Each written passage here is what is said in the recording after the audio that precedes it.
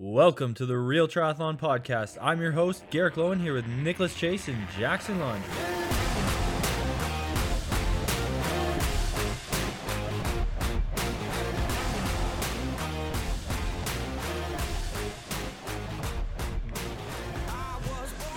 Welcome back to the Real Triathlon Podcast. I'm here with the boys. And today we have world famous beer miler and sub 4 minute miler, Corey Bellemore. But before that, Nick, I know you got a big race coming up. What you doing this week? Ooh, man, it's one of those races that I'm so nervous about. It's going to be so much crowd participation. It's absolutely the St. George solo full set on your own, no one gives a shit marathon. Sounds like fire. What's your goal? 220? Oh, man. I can't even remember the last time I just did a standalone marathon. So I just am going to try to go to 240. And then if I could go faster than that, I would be really impressed. If I could get 240, I'd be impressed. But anything faster, I'll just be so excited about it. You going to be solo self-supported with the Camelback, or you going to have some aid stations out there? So a good pal actually is planning to come out, and if he doesn't come out, my buddy's wife said that she would do bottle hand ups. So I tried doing it at Race Effort with my Ultra Spire race vest, which I've done ultras in, but it was just not comfortable for bottles on the chest. So can't do it. Can't go fast with that situation. Got it planned out. I think you're going to do it. You'll be getting at least into the low 240s. Yeah. Or you'll at least go to that pace for a certain amount of time, then blow up. One of the two. I don't think I'll blow up. I mean, just even running at it today, that pace, like 6:15, 6:20 pace, minute miles, like it felt just really good, especially with the weather being so cold. Nice. Yeah. And Anyway, what's the shoe choice for the marathon? Oh, shoe choice? Oh, man, this has been a tough one for me to get my head wrapped around, because I was thinking I've got a pair of next percenters that I've raced a half marathon in, and I was like, well, might as well just trash them with the full. And I got a brand new pair of Alpha Flies I don't want to use for this, but I have two pair of Alpha Fly Tempos, and the Tempos feel really good. But they're not as light as the next percent. So what do you think I should do, fellas? I'll give you the old weigh in. The Tempos. Yeah. The Tempo, Alpha Fly Tempos. If it's not Nike, it's not fast. So you got to pick one of those. Well, I mean, the other one's the Nike Next Percent. It's lighter. True. Yeah. You, have a pair of Cliftons? I got a pair of Brooks Glycerin. Those will do it. Yeah. Just throw the old bricks on the feet. Yeah. Anyways, I'll probably do the Tempo or maybe even do the Adidas Adios Pro. I don't know. Ooh, that's a hard shoe to get your hands on. Not when you're a master product reviewer like Nick Chase. Right. For thanks. Jackrabbit running and clever training. Thanks there, buddy. Good plug. I love it. Well, next, after that, we have a real race. Garrick Lowen traveling to Florida, the COVID capital of the world, to do a half marathon. I wouldn't say it's the COVID capital of the world, but Yeah, they've already gotten all their cases. Everybody's immune now. yeah, pretty much there. Yeah, that's not till the weekend though. But Nick's race will happen this Wednesday. Before this episode drops, this will drop Wednesday evening. I would highly suggest going over to his Strava and seeing how he did on that race.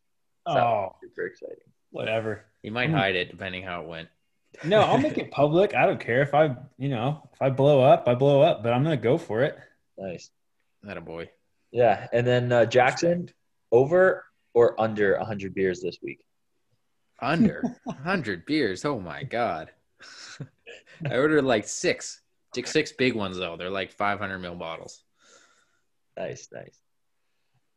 But yeah, I'm doing the Jacksonville half marathon. You can also tune into my Strava to see how that went. I've never run an open half. I've run like 4 open races on the road before, so we'll see how that goes. Goal? For the race to start. It's the goal for your performance? Honestly, man, I'm kind of going into this with no expectations and no goals. I can put a hard number on it. I'd love to be under 113.51, those 330s. Fitness is indicating I could probably run faster than that, but there's so much up in the air with never having run a half and being a triathlete and it not matter. It like your open times not meaning anything can be hard, a little hard to get motivated for that kind of stuff. Dude, it matters. Does it though? I think it matters just to tell your kids, and even it matters because it's like a confidence boost when you're like getting off the bike and you're like, oh man, I know I can go whatever if I'm fresh, so I should be able to go at least within 2 to 3 minutes if I'm wrecked. Is that how that works? That's what I always think.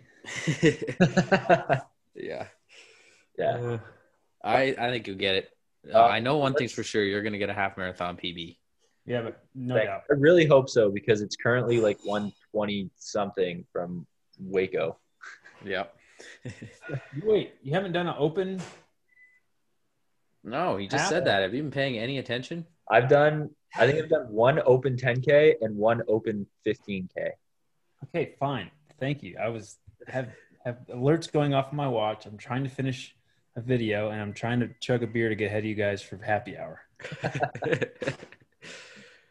Anyways, these guys, they've got real stuff going on. I just did my very first form of exercise in 8 days at all. Like literally 8 days completely off. It was not pretty today when I did my little strength session. The legs were wobbling after like 2 reps of like no weight. So we got them going again though, and just got to start doing something. Haven't even stepped on the scale. Probably, actually, I don't know if I gained weight because I always don't get hungry when I'm not training. So just got to keep the off season going, but actually start moving and then figure shit out later for fitness. But yeah. I don't even worry about weight. I think this is a good time to plug this to our listeners is if you're in the off season right now, don't worry about your weight too much. That is how you get red S when you come back to training. Which is what our episode is about.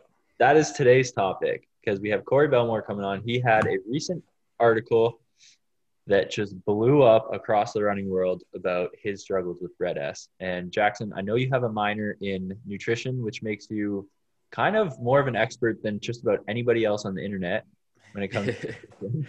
Yes. Well, yeah. So the article that Corey, or that Garrick is talking about, it kind of revealed that Corey wanted to tell his story that he went through about a 6-month period where he was not eating enough and developed relative energy deficiency in sport.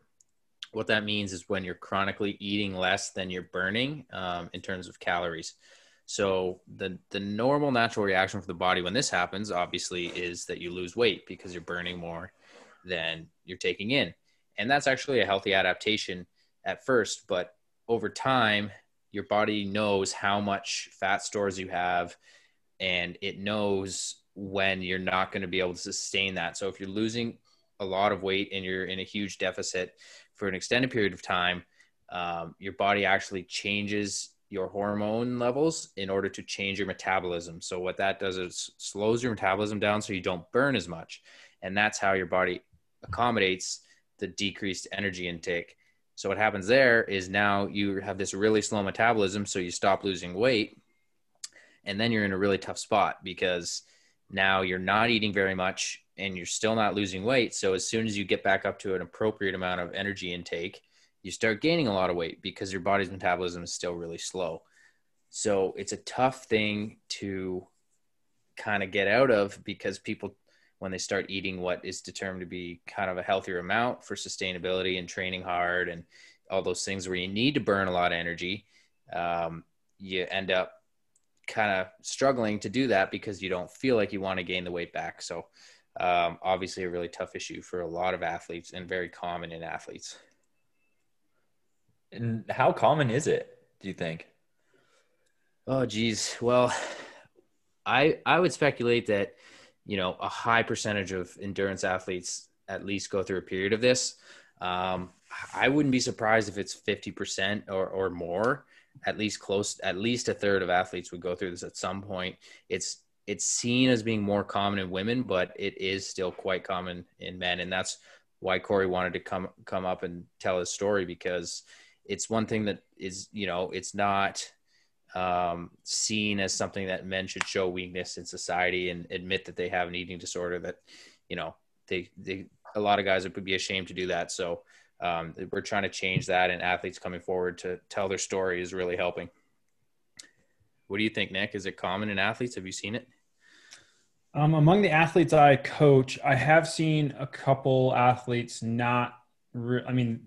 first off, your lifestyle needs to blend in with training. And sometimes when lifestyle stress really overcompensates, or not overcompensates, but it just really overshadows the training stress, and I don't know about it as a coach, you can develop rhabdo, which is another extreme case of deficiency and overuse of the body. So I've seen a couple instances of that, but Red S, I think, for most age group athletes, it's probably I wouldn't say this specific Red S situation is on their mind, but nutrient deficiency is common for sure. I don't know if they get to that level, but I have to tell people all the time when we monitor their calories or their macros for a couple of weeks at a time, like, you need to be eating more. Like 1,500 calories is just not enough for someone who's going to train an additional 2 hours a day, especially if it's going to be intense. So I think that the propensity is there, and it's necessary for us to talk about it now so we can maybe help educate people and remind them, like, bottom line is, if you don't feed your body and it's looking for calories, it's got to find it somewhere, and it's going to take it from what you already have unless you feed it. And then that's going to slow everything. And in that weight you want to lose, you can't lose it because your body's in a state of just like holding on to it. It doesn't want to lose it. So I think it's probably pretty common, especially for athletes. I think transitioning between diets, whether it's like going from regular diet to keto or an elimination diet or some form of diet, there's probably a small chance that you could develop some sort of deficiency there if you're cutting out something all at once. The problem is you don't see the negative aspects of it until later on down the road, because you'll feel great at first, and then you may start to wreck yourself a month and a half later, as we see in here with Corey. He was hitting times, he was crushing it. And, as you hear through the interview, then stuff really changes. So catching it before that is absolutely key. And he's a big dude. I mean, he's going to be taking way more calories than, dude, when I heard about what he was taking in, I was just blown away. Like, you had like a bouillon cube after your 3-hour session. That's about it there. That's not going to do it. Yeah. And it's amazingly common in new athletes. So that's where most of the cases that have been researched probably come up, as new young athletes who decide they want to pursue the sport at an elite level, but they're in high school or, involved in all these sports. They're training a lot. They're at school. They're busy. They don't eat enough, and they just aren't educated on that they need to be eating a lot more until it's too late. So getting that education out there is huge. And Corey is such a great role model for so many young athletes. And I think telling his story is going to be amazing for helping prevent these things that are very preventable if you get that education in at the younger age. But yeah, I mean, awesome interview with Corey coming up. Can't wait to jump into that. Anything else we need to touch on here, boys, beforehand? I don't think so. I think we can just roll straight into that interview right now.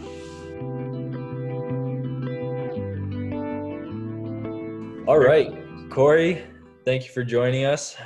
For those who have yet to listen to the episode with Corey's a future Olympic triathlon champion. Oh my goodness. Pressure. A current elite, one of Canada's best runners at the mile-ish distance. Would that be what, 1,500 and 800, right? That's your... Yeah, like used to do 800, but now I focus more on 1,500. Yeah, so Corey, beer mile world record holder, but more impressively, if that's a word, he is a sub 4-minute miler, which is a tremendous barrier. So always honored to, be able to train with this guy, whether it's swim, biking, or running, and having him on the podcast is icing on the cake. Thanks for that honest. I don't know if it was truly honest, but thanks for that very good introduction. Well, if it wasn't honest, it was at least factual. Well, he does. I do remember him complaining about you beating him on some 50s in the pool, and you're not even a swimmer. So It was just the sprint stuff, but the endurance stuff, Garrick made me hurt a lot. So kudos that's to good. him. He's a That's grinder, that's for sure. So yes, thanks for coming back on. And as some of our listeners probably know, recent article just came out where you opened up about relative energy deficiency in sport, and this is what we want to talk to you about because, you know, especially for men in sport, it's not common to open up about that, and the issue has been seen a lot as more of an issue with women in the endurance sports, but it's also a big issue that can happen with men, and especially since it's not really talked about a lot, I think probably a lot of people, you know, kind of don't know that it's going on and don't know that maybe they're at risk of this. So, yeah, thanks so much for agreeing to talk to us about this. And also, before we even get into that, so right now, I believe you have another injury, and is that kind of what sparked this whole thing that you decided like, okay, look, I need to look into this issue? Yeah, it was honestly just a lot of frustration over the last like year, and like trying to figure out why I was injured, trying to look back and reflect upon like what changed the most. And the biggest thing we could like bring it back to is like my eating habits, my nutrition. For half a year, basically in 2019, it was just day after day of like not getting enough calories. Just I wasn't trying to be destructive. I wasn't trying to do anything to harm me. Like as an athlete, you're always trying to get better. You know, you stay away from alcohol, you stay away from all the bad things. Um, so I was just trying to do something to make me lighter, make me leaner, hopefully make me faster. That was my philosophy in my head I had going on. Uh, and then over years in the sport, just being told like, man, look at your competitors. Like they're basically, I don't know, 30, 40 pounds lighter than you. So even if I dropped, I don't know, 10 pounds, like that would help me a lot, I thought. So Wait, who said that? what's that? Who said that to you? Well, undisclosed, but yeah. So just hearing that over time, it was just like it slowly wore on me. And I never thought about it like a long time ago as something I would like actually actively try and do something about. But it just came to a time where I acted on it, and it was like terrible for my body. And now my bone health is like trying to catch up. So it's yeah, just want to bring awareness to it and hope others can like see the signs and see that there is an issue, especially in males in sport. And this is something you kind of alluded to last time you were on the podcast, but we never really went in depth on it. And I don't know how willing you were to talk about it, but like, what did your day-to-day look like when you were trying to cut weight so much? So I just limit myself a lot. So I said, I wasn't not eating or anything. I was still eating. It was just very, very small portions compared to the amount of training I was doing. So I'd like wake up and like, if I was hungry, really hungry for like, say I was eating cereal and I wanted like, and actually needed 3 bowls of cereal, I would have 1 bowl and like make sure I wasn't eating after that. And then like, I would just like essentially starve myself until my next meal. Like it was always constant. When was the So next weight? if I was doing runs, I was always making sure I was doing fastest runs because I had this idea in my head that would burn more fat, that would make me lighter. Like, so I was like under fueling before workouts and then not getting enough after workouts, even though I was eating. So what was your meal situation like? If you'd have a decent, or I guess probably in your terms, like a very minimal breakfast, like what was the, I guess, fast between that, since you weren't refueling after sessions, and then going into when was the next meal? The next meal would probably be about like 12:30, 1 o'clock. Wow. I would just have like, say, a hard boiled egg and like a small salad and like a fruit. And that was pretty much it. So Maybe. under 1,000 calories, almost like a day. With Sounds the like close. And probably, you know, 1,000 to 1,500 if you have a dinner after that too, right? And to a normal person, you know, maybe like an average person, it's not that far off of a normal diet. So it's like, it's tough to, and this is something that a lot of people probably don't realize, especially more on the beginner side, is like, you obviously have to eat way more when you're training hard. And how long did you sustain that type of a diet for? Like 6 months? Yeah, it was roughly around 6 months. And then like throughout the first bit, I was like noticing I was dropping weight pretty quick. And then after that, it seemed to like plateau at a certain point. I just think my body, like it was the smallest I could get from my body at that time. But then I started noticing like true effects, like showing up to workouts, finish my warm up, and I'd be like lightheaded already. I would like I'd want a snack so bad. Like I'd be like to my brother would come to the track with me. I'd be like, "Do you have a granola bar? Do you have something I could have before this workout? Like I need something." So for sure, iron deficient. Like that's like number one. Once you start getting dizzy doing anything, walking upstairs, standing up too quick, like that's a big like sign of fatigue and then low iron. Yeah. So yeah, honestly, that was a huge telltale sign, like just being hungry before workouts. And then honestly, I kept doing it. I didn't really think too much of it. I'm just like, oh, I'm hungry. I didn't eat enough today. Like I didn't think of it as like a long-term thing. And then basically until I got my first injury and I couldn't really decipher why it happened, that's when I started like reflecting, like, what did I change? What did I change? And I kept saying like, oh, maybe it was because I like didn't eat enough at this, like those 6 months, or maybe it's because I was kind of trying to cut weight. But I never really truly put like I didn't put like a red dot on it or anything like that. I just kept going about my life and then come back to training, get injured again, and then take 8 weeks off. My bone never healed, and then come back to training again. Same stress fracture comes back. So it's just constant injuries back and forth. And I got my blood tested, and like it's just, yeah, the numbers were very skewed. So were you shocked by anything? Like holy crap, I can't believe this was so low. My iron's been like always pretty up and down, so that was lower, and I'm trying to still get it up. Like right now for me it's like okay, I think it's at like 50, which is like still on the lower side but not like too bad. I'm getting it up. But yeah, no number really was like huge telltale because I didn't get blood tests until my eating was already starting to get better. It's just my bone health right now is so far behind everything else. Yeah. So when you talk about bone health, so some people might not be familiar with what actually gets measured there. So there's you go in for basically a bone density scan, and then they tell you what your number is compared to like the population average kind of thing, right? And they would hope that you're at least close to the average. Like approximately what range were you in? Have you had one before, like before you had any eating issues to compare to, or was this kind of your first baseline and it was just not where you want it to be? So I had a bone density scan like a long time ago. I think I just did it in university as part of like as a participant for a study, and you could get in the hospital within like that week and get like a bone density scan just to be part of something. So I think I did it in university. Everything was like relatively good then. And then I didn't get one recently, actually. I've just got a bunch of like bone scans and MRIs and stuff like that. I haven't got an actual bone density scan. So I don't know my numbers. Sorry.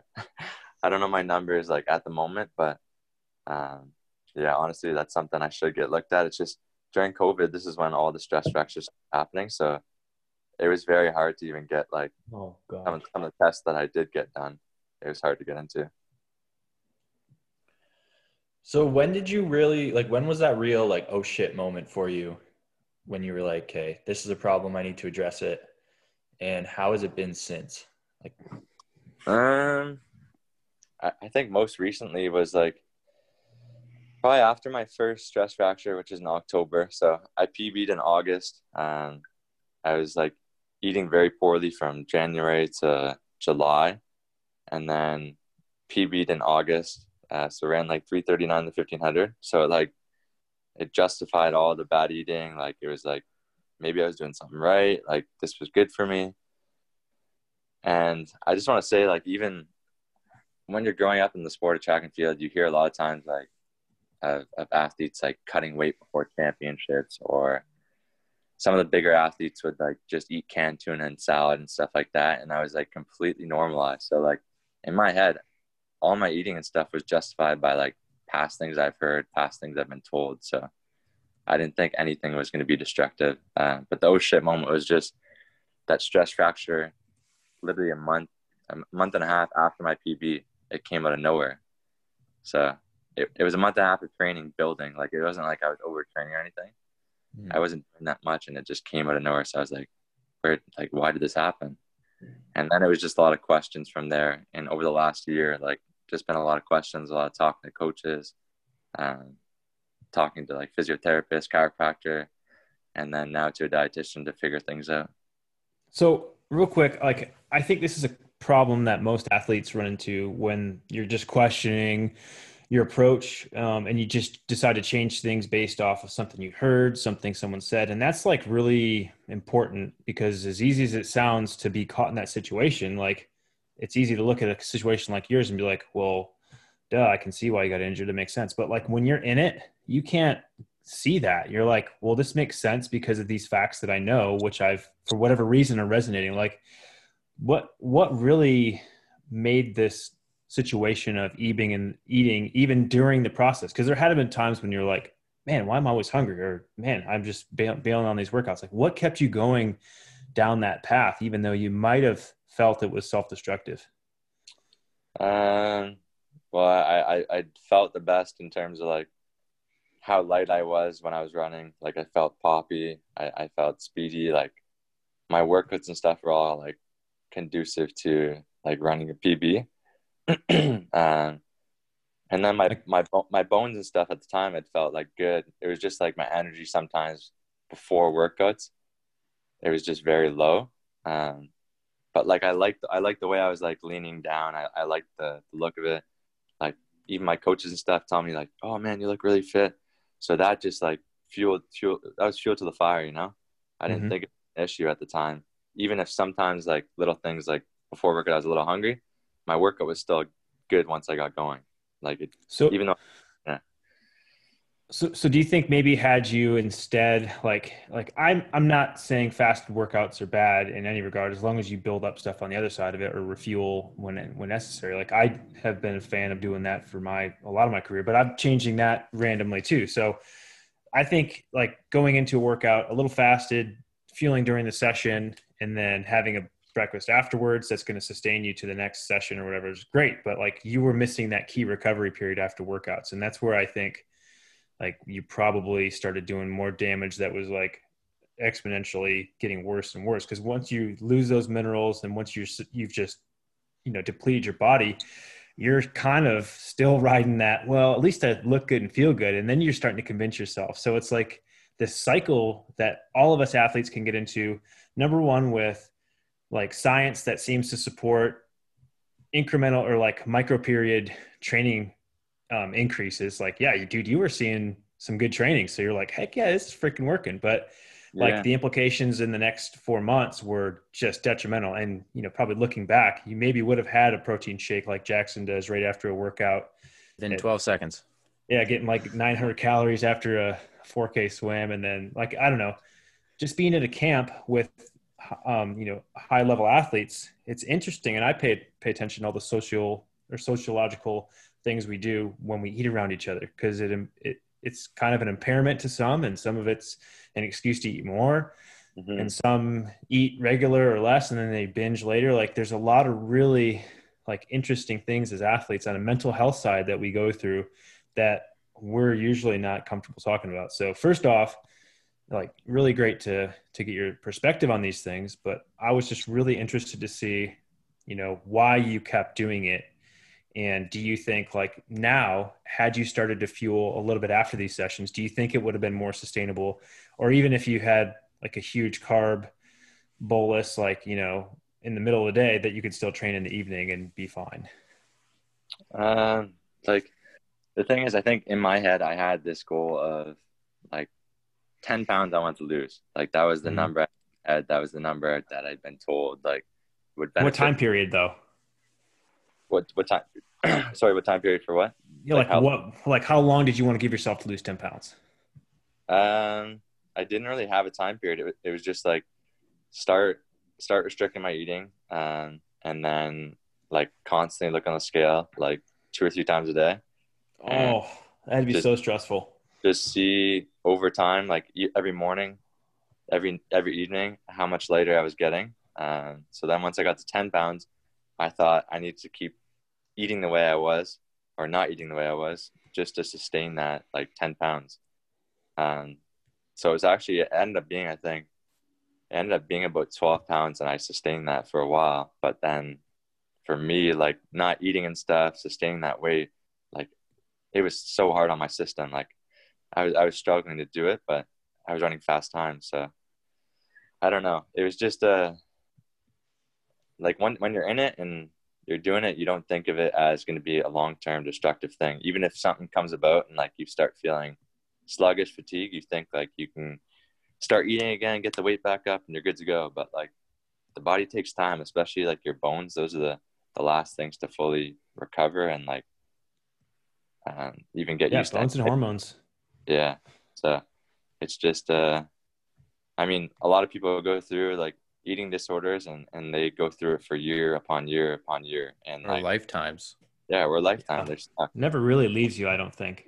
No. And like, I'm glad I can recognize that like there's a problem there. I'm glad I can recognize like there's an issue within like sport. I think like it's not talked about. So if I can be the guy that like speaks out about my story, I don't want to be the topic at all, but like if I can make a conversation be happy, then I'm happy with that.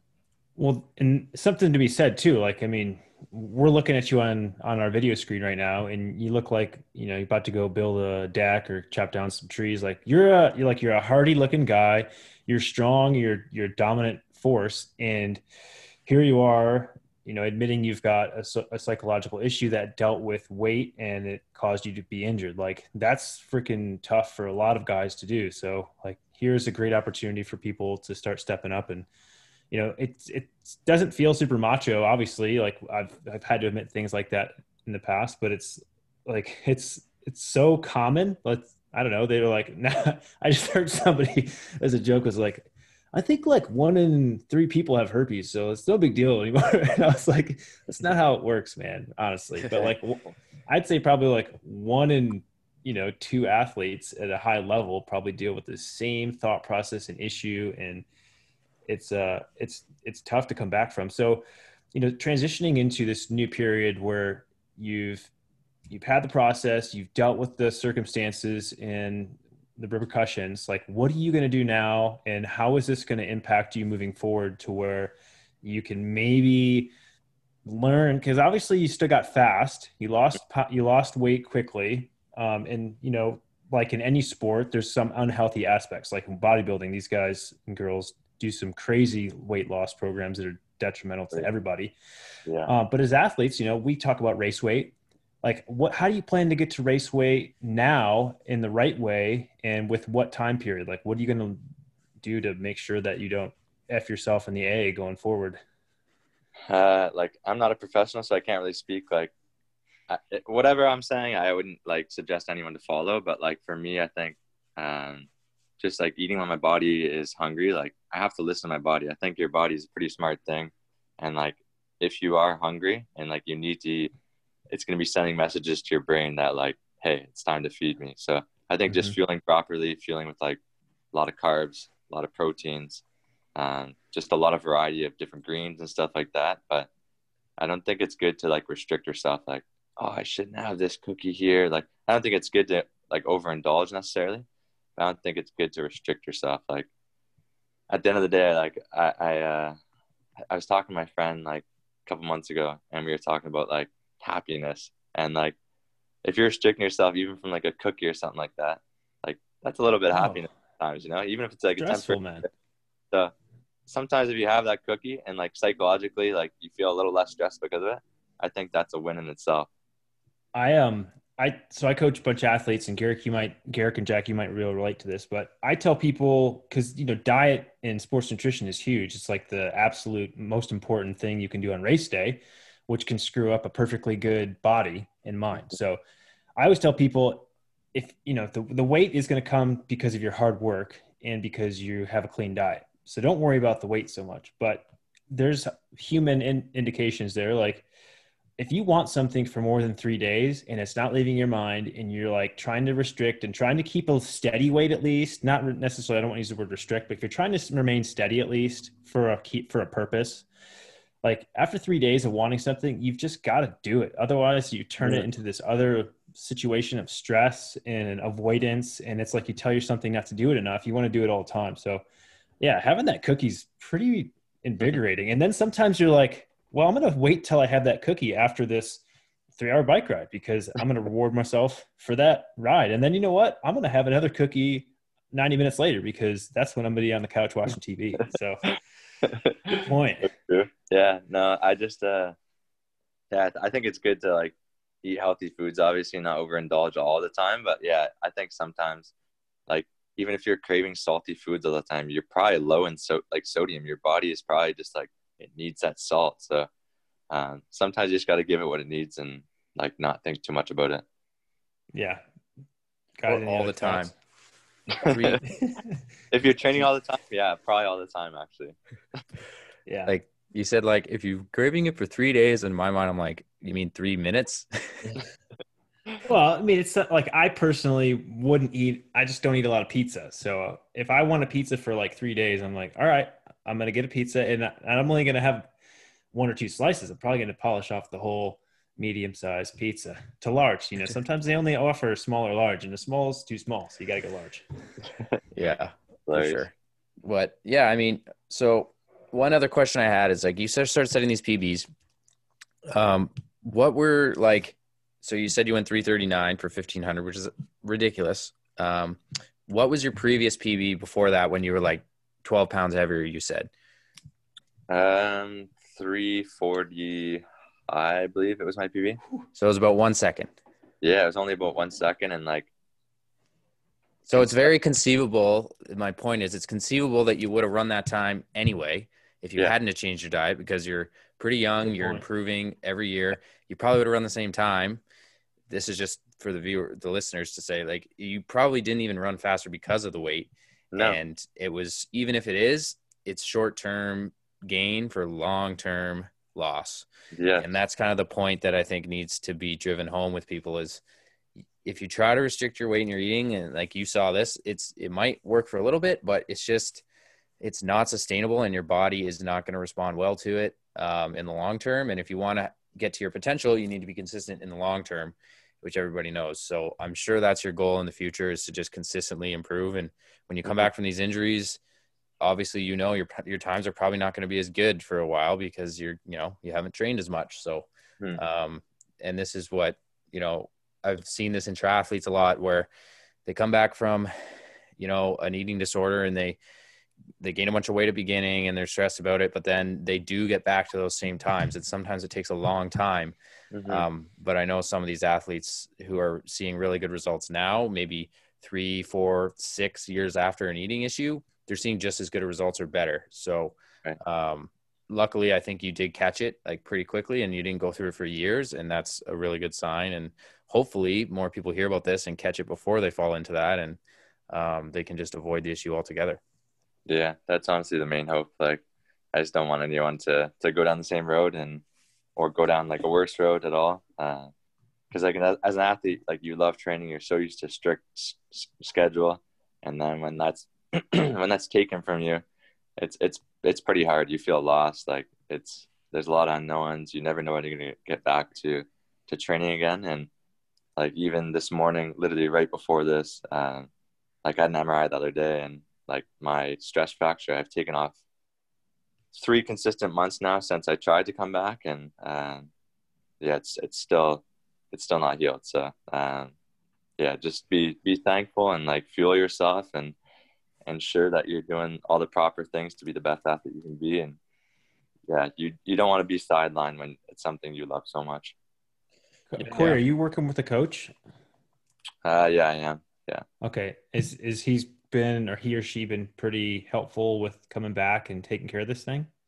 Extremely, yeah. Like just he's trying to reach out to his network of like doctors and other coaches or physiologists just to like try and figure out how we're going to come back, what's the best way to heal it, what's the best thing to do to get back on my feet. Because yeah, I miss training a lot. It's been like it's been a year of this. So what can you do right now, like physically without a lot of damage or pain? I can swim, but the pools are not open here. So yeah. What about biking? I was biking for a bit, and like I still feel just from pulling and pushing. Yeah. felt a lot in my knee just because it's my upper tibia, so it's really close to my knee there, and it's just an area that it doesn't get enough blood flow as it is, so it's just it's constant. What about a thermal wetsuit? In the lake? Come on, it's still too cold for that. No, you buddy. got to get the dry suits. That's what people do. In Toronto, apparently, there's a group that swims at a beach all winter because it's a dry suit. Like, it doesn't get any water in it at all, and apparently you can stay warm in ice cold water. Are you serious? Yeah. Well, that's what they use when they scuba dive to really deep depths. And actually, when I used to like pro amateur kiteboard, when in Florida, even we had dry suits for sure, and they're freaking great. You just sweat a lot. Wow, that I didn't know that existed, to be honest. You boys need to start the Windsor. Well, Garrett's not there anymore, but the Windsor Winter Swimming Club. Oh, sounds terrible. I might be just a one-man army out there, to be honest. Yeah, you might. I don't think you're going to get Lionel out there. Not that he's in Windsor right now anyways, but. No, but the thing is, like, Lionel's house right now, his endless pool is just sitting there. Oh, you got to get in there. So Tell him you'll maintain it for him. Yeah, I'm sure if I asked Lionel, he would be, like, cool with me using it. I never want to ask or overstep too much, you know? Like, yeah. Well, we'll get Lionel to listen to this podcast, and then you won't ask him, but it'll indirectly. You'll get a letter in the mail that says, "Come on over, bring your suit." Just promise him that you're going to pee in the bucket. Oh my goodness, that one with the silly face on it. That's gross. Does his endless pool have any sort of a treadmill in it? He's got to have that upgrade system. He doesn't, but it does have an attachment you can put in. Like, there you go. Yeah, that's awesome. Full recovery program for you. Yeah, seriously. But like, yeah, the doctor basically, he said I could do anything that doesn't hurt it. So like that's up to my discretion. And like biking has aggravated a bit. I've done like some strength stuff. Just like, honestly, this is probably the strongest my core has ever been. Good. That's a good thing. I don't know if that means anything at all, but good for Instagram flex off pictures. Yeah. But yeah, I miss just getting out for a run and like just enjoying the fresh air, and like going for a walk with a brace is not the same. Yeah, that's tough.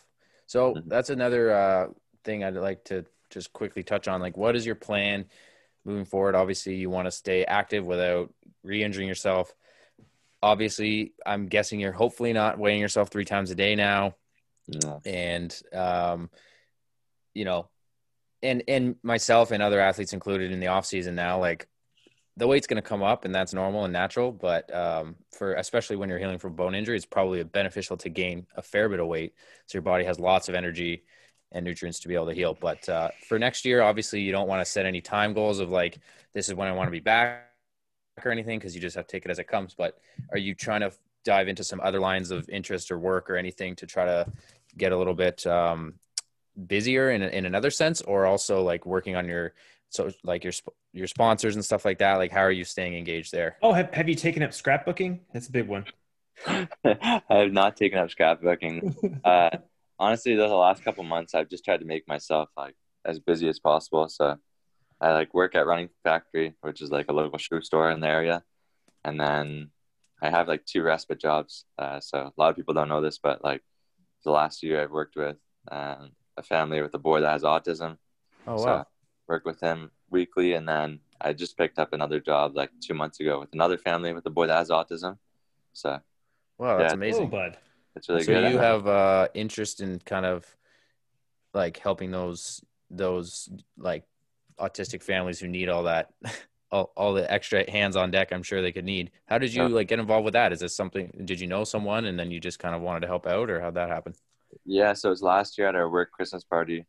One of my coworkers, like, sons has autism, and she's like, I could always use an extra hand. Like, let me know if you're interested. And I'm like, I've never really like worked with a child with autism, but like I'm down to learn, like down to help out. So then we started working together like immediately last December, and since then it's been like ongoing weekly thing. Sometimes it's multiple times a week, sometimes it's like just only once, but yeah, it honestly teaches you so much about patience, and like you don't have any idea of the challenges like those kids go through or the challenges the families go through. Like it's honestly insane. Yeah, that's amazing. I've definitely seen firsthand I've seen firsthand what families have to go through a couple of times, and I can say that the amount of love and patience and respect they have for each other, like I cannot, like they should be writing like policies for government Yeah. programs. Like they've got to be so Yeah. smart and like very neutral on so many things. And it's hard for like, I don't know, it's hard for me to sometimes be in those environments just because I don't want to do something wrong or, not, set off one of their triggers or something. So it's like such a very unique situation for an athlete to Mm-hmm. be in because we're like hyper aware already. And then we're like, oh man, I can see what this maybe would cause a problem. So good Yeah, job. Like, I've super. learned so much, like even how like large the spectrum of autism. Like the one boy I work with, he's like borderline like Asperger's, like super super smart. Like anything he can get his hands on to read, he'll take in that information. So like for example, his brothers and he was in human kinetics and he had like a very hard question that was like a take home question. No one could figure out whatever they were talking about it one night, and like the boy from his room, I won't say any names or anything because it's supposed to be like confidential, but Yeah. he like yelled out the answer because he heard them talking about it, and he just like had been reading the textbook every night, like anything he can get his hands on he reads. Like I'm dead serious. That's So And he amazing. freaking crushed it. he just like yelled out the answer, and the whole family was like how'd you know that? And he's just like, well, like it was in the textbook, like. So hilarious. And then the other boy I work with is like nonverbal, so he'll repeat things after me and stuff like that. But like he's other than that, it's very hard to know what's going on in his head. Like if he's stimming really hard and like seems stuck, it's hard to know if he like has to go to the washroom, if he's hungry, if he just wants to exercise. Like it's so difficult to learn. So it's just you're always trying to figure out what makes them happy, because honestly if you see those kids smile and like they're struggling for a bit and then they finally smile and laughing, it makes you so happy. Like that, yeah, it's the best feeling. And it has to be the perfect Awesome. transition for you as well. Like you're sitting on your hands, you're wondering when you can get back at the sport. So giving back and being a teacher at this point is like absolutely the best therapy for you as well. Yeah, it's been huge, just taking my mind off training, at least the time I'm with them, and the time before and after. Like I'm just thinking about like it's a good thing to be able to help those kids and help the family. So yeah, I hope to be able to continue to do it when I'm back to training. It's going to be a little busy, but even if I do it once a week and just balance it out with training, I think that balance will help me. Yeah, it's awesome, man. My mom, when she was teaching, she specialized in like the special ed, Mm-hmm. and traditionally that seems to be like a role that a lot of women do, is just because they tend to be more nurturing. But the literature tends to support this, and that's why I like to see like young men really get into it. And so autistic boys tend to respond really well to like younger, more like other guys, like younger men. And it's just good to see you doing that. It's awesome. Yeah, I think I'm one of his first like male workers, because if you look up like the lineup of most of the other support workers, it's all women. So like now that he has this guy, it's like we're sort of like bros. Like it's funny because when he's hanging with them, sometimes he'll be like repeating my name, and they're like, "What the hell? Like, this guy must really like you." So I mean, that's pretty cool. Yeah, I wish more like guys got into it. Yeah. And then pre-pandemic, I was doing like, I think I told you this last time, I was doing Big Brothers of Windsor. So it's like Big Brothers Big Sisters program. So you just mentor, like I was mentoring a 12-year-old boy, and it's been difficult with the pandemic, but just doing like video chats here and there when we can, and we played a couple soccer games outside in the summer. But yeah, I think that's an awesome program to get into too. Nice, man. Cool. Yeah, that sounds really really great that you're into that. And I know you're going to come back from this injury strong, and Garrett really wants you to go into triathlon. I'm going to request that you wait until I retire. So at least another 15 years, and then you can start. Well, I will be completely honest. Watching Challenge Daytona truly made me want to do triathlon. Oh no. Yes. Do Like it. I literally couldn't sleep that night because I was just thinking about the sport of triathlon. If you have any questions, you have a panel here of experts. And one thing related to this issue that I will say is that it's even harder to fuel enough in triathlon.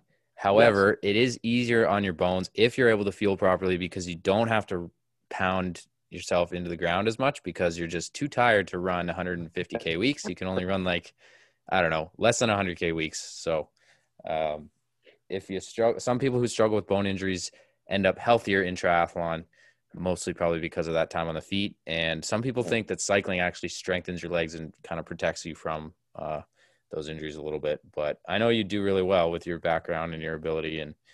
And if it's any consolation, the people who are telling you you're too heavy to be a good runner who are wrong. Well, in triathlon, a lot of the strongest dudes are all kinds of different sizes, and you don't see that everybody being the same kind of build as much as you do in running. So it's a little easier on the mind too. Got strong guys out there kicking ass. Right? Honestly, I have so much respect for you guys. Like, just the amount of training that goes into it, the amount of fueling that goes into it, like the investment that you put into yourself, especially initially to get in the sport.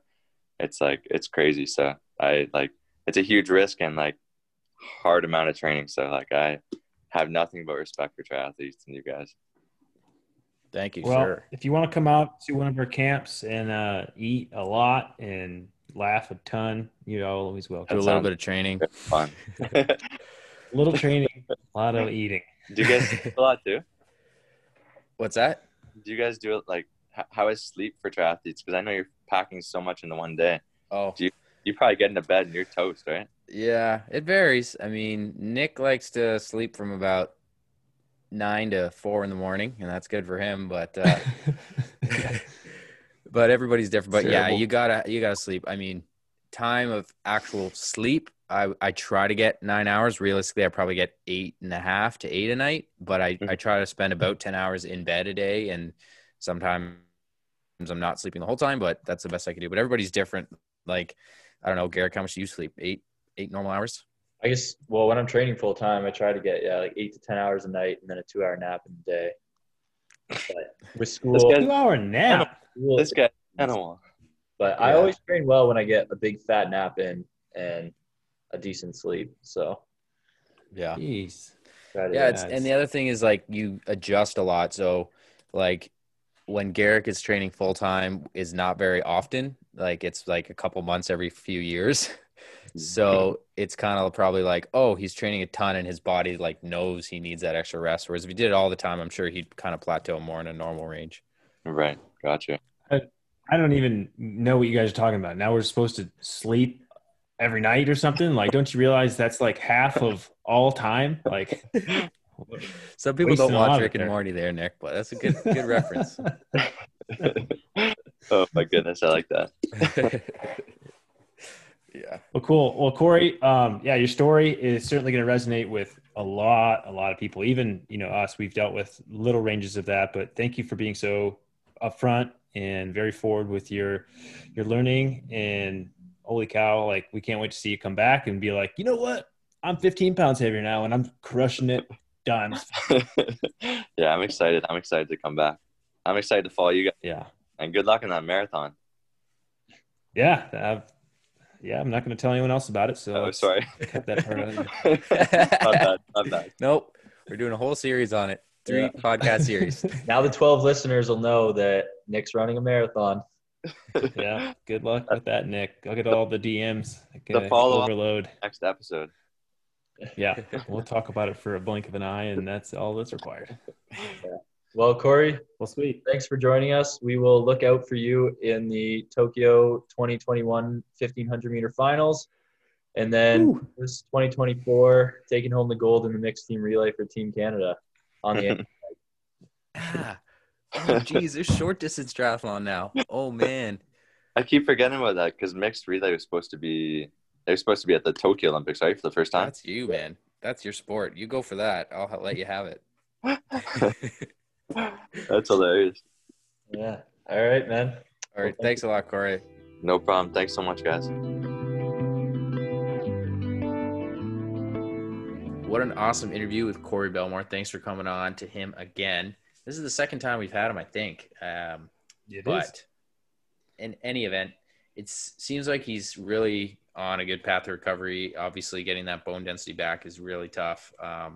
He's just going to have to be patient, but it's really cool that he's got such a good perspective on it. And we actually chatted with him after the recording a little bit. He might just be in triathlon before you guys know it. So we'll see about that. But I think he's focusing on getting healthy and going after it for the 2020 Olympics. And I think he's on the right path for that. What do you guys think?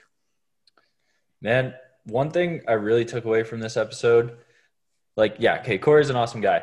But in terms of like the Red S stuff, like, think about how hard he had to try to cut back on calories when he was just training for track. Like, those hours aren't very big. Like, they train less hours than the average age grouper, or maybe at least right around that. So thinking of someone who is not as big as Corey and is training more perhaps, or is maybe the same size, it's not hard for them to get into that state of being deficient, like Absolutely. not eating enough. It's hard to stay on top of the calories when you're an athlete. And although he went and like was really trying to lose weight and was, taking appetite suppressants and stuff, it's easy to fall into that trap. And it's scary, man. As someone who trains up to 30 hours a week, it's something that I'm constantly thinking about eating,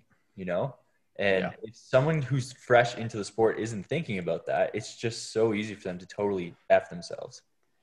Yeah, absolutely. I hear you. And Nick, anything to add to this before we sign her off? Well, holy cow, Corey's an awesome fella. Wish we could give him an actual high five and have him down for a camp so he can just rip us a new one, and it'd be awesome. But I don't know. I think the mental fortitude for us is a little easier to not eat and forget about eating, because sometimes we're out training in to and from sessions like 7 to 8 hours a day. So it's easy to forget to eat. But if you've got one hard workout in the morning and then you're like, that's it, like, it would be so tough to be like, I think I'm going to have a salad with salad for lunch. Maybe some oil and vinegar to make it a little damp. That's about it. Maybe like some salt on there. It would be tough to actually make a conscious effort to really restrict that much food. So if he's got the mental fortitude to do that, he should come to triathlon and put all that energy towards going faster and eating a bunch, because it'll work out way better. Yeah. No, or maybe kidding. He shouldn't come to triathlon, or just stay short course. No, he needs to wait. He needs to wait until I retire, and then, well, he can start just before I retire. That's fine. It'll take him some time to really build up, and then I'll retire, and then he'll take over. It makes no sense because I think he's older than me, so I don't think this is how that's going to work. He's a year younger than you. He is? Okay. Yeah. Well, that's fine. He can have his 1 year of championship triathlon performances, but we're going to definitely follow up with Corey again. I feel like his story, we're invested in it every once in a while. Once every 6 months, we're going to have him on. We're going to be like, hey, all right, what's up now? And he's like, well, my stress fracture's better, and I just ran a 340 again, and it's going to be awesome. I think the biggest takeaway is, when you're able to train and wake up and get after it, like, you take it for granted. And then if there's anything that prevents you from getting out and doing what you love, it is like the worst pain that you could ever fathom. So if you want to keep healthy and strong, like, you've got to stay on top of this common sense type stuff. And yes, Corey, eating after training, I'm sorry, but it's pretty common sense, and restricting it because you're just like, someone told you need to lose 10 pounds. Like, I get it. We've all been there, but after a certain amount of time, man, and it sucks that you had to get injured, but learn from Corey's mistake. Don't take it to that level. Just wait until race week to find race weight, or the week and a half, and then to carry a little extra weight during your training period so you're healthy. That's my non-professional recommendation. Or just don't even think about race weight. Just eat when you're hungry, fuel properly during and after workouts, and if you're training consistently throughout the year, let that be your weight. Lots of details we could pick apart, Garrick, but I do appreciate your concept. That's Nick's polite way of saying frig off. Frig off. And he is off. Let's podcast. Let's end this thing. Peace out. Out.